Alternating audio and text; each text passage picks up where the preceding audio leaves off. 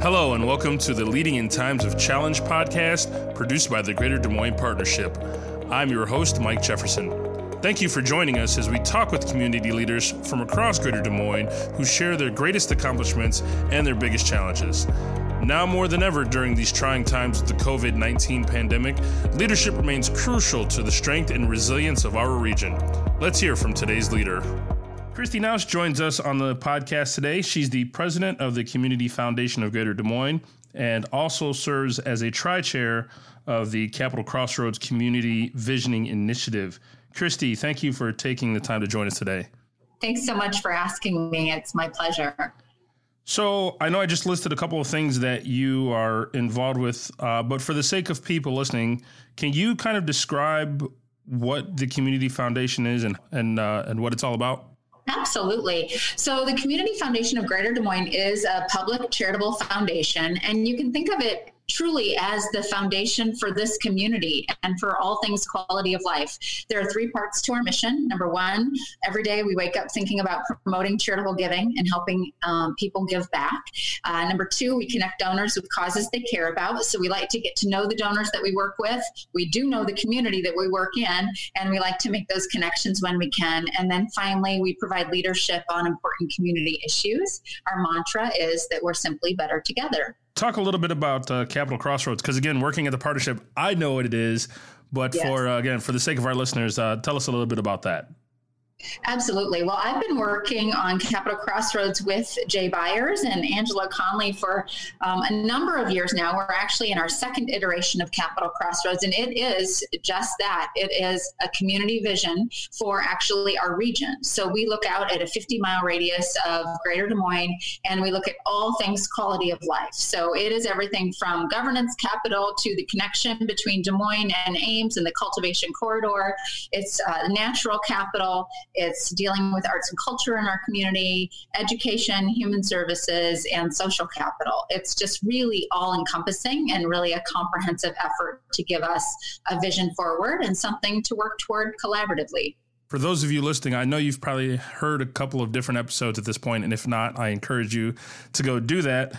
But normally, Kristi, I would ask about some other former job experiences and things like that. But I think for the sake of today's discussion, and since you are, quite frankly, handling funding and the distribution of that funding, I'm quite sure you'll be able to give me some examples from if we just rely on that job. So as president of that organization, what are some challenges that you may have faced in the past that you thought were just like, I can't believe this is happening, and how in the world am I going to get through this?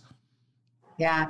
I've been at the Community Foundation now for 18 years. And so I was here during the economic downturn of 2008, 2009. It really was also just a challenge that it was a whole new career for me when I came here. I mean, learning something completely new that I hadn't had exposure to before. But I have to say, these last few weeks have definitely been a point in my career that have been a challenge, and honestly, just looking forward and the unknown that we're facing as really a world, it's something unlike anything I've worked in before. So I think that lives up to the top for me in terms of my professional career, and really thinking, all right, how am I going to lead our organization and our community through this and inspire resilience? Okay. And we will touch on the COVID-19 pandemic a little bit later, but first I just wanted to get an idea. You had talked about some past situations, particularly financial crisis of 2008 with the recession and everything. What are some of the things that you did with your team to kind of help get them through that challenge? And I guess, and what challenge did your organization face in particular? Yeah. Thanks for asking. So, it's interesting because we've really got kind of two things that we're looking at. Number one, we hold these charitable assets. So we're working with donors. Those are individuals, those are families, but they're also nonprofit organizations and community projects in the community.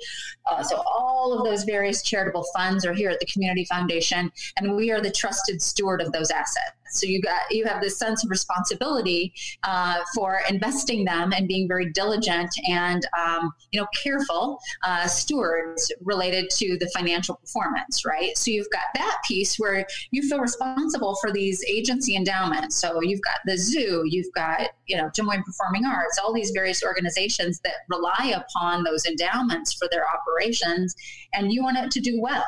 So when there's a downturn like that, there's a lot of transparency involved. Obviously, certainly, we're marching along just like the rest of the world and experiencing what's happening related to investments, but you still are working very closely and transparently with those donors so that they feel confident in your ability to steward those assets. Now, on the other side, we're working with nonprofit organizations, and really we feel we stand for the nonprofit sector as a community foundation. So when our community struggles, those organizations are being asked to do even more with even less.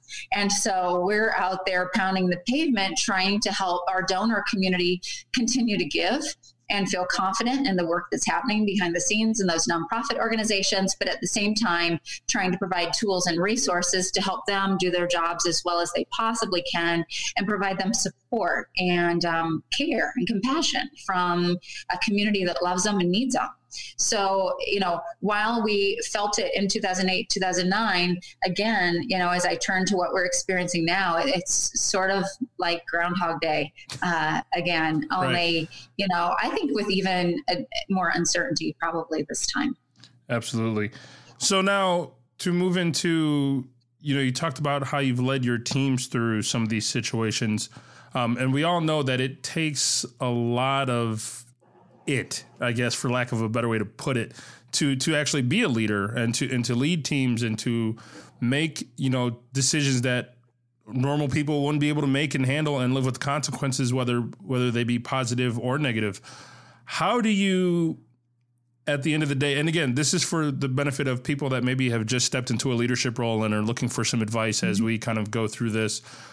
How do you turn that switch off at the end of the day so that you can come back stronger for your team and organization the following day? What are some things that you do to kind of keep your mental health in balance? Yeah, that is a great question. And I think that we all struggle with that a little bit when we are so in the midst of those particular situations. But I always know that there's an ebb and flow, right? So I know that that's not going to be forever. So I will just, hammer it down for as long as I have to, as many days in a row, counting weekends, which this has been, weeks in a row. But I know that I'm doing it for the good of the community. And I know it's not going to be forever, but it's what's needed from me right here, right now. I like to say the speed of the engine determines the speed of the train. And so when my staff sees me really hunkering down and they know that I'm all in, they are right there. And they're looking to me for that sort of motivation and inspiration and vision. And so I'm lockstep with them during those times. But then, I have to find time just to break away, take a run, go for a walk, get some fresh air, have a glass of wine, Zoom like crazy with friends, having a happy hour from time to time and then hitting it again later, but I think those things are all really important. And I know I'm not at my best if I can't have, half an hour or so on a treadmill and a glass of wine at the end of the day. So for those of you listening, key takeaway from that is to actually step away, even though you're busy. You have to step away to do it, because then that helps you. It's like I know for example, I'm working on a 1,000-piece puzzle right now, and I've been you can sit at this thing for like 5 hours, but after a while, like I find I do better to walk away for the night even. And then I feel like the pieces start to come together even quicker when I go back and sit down.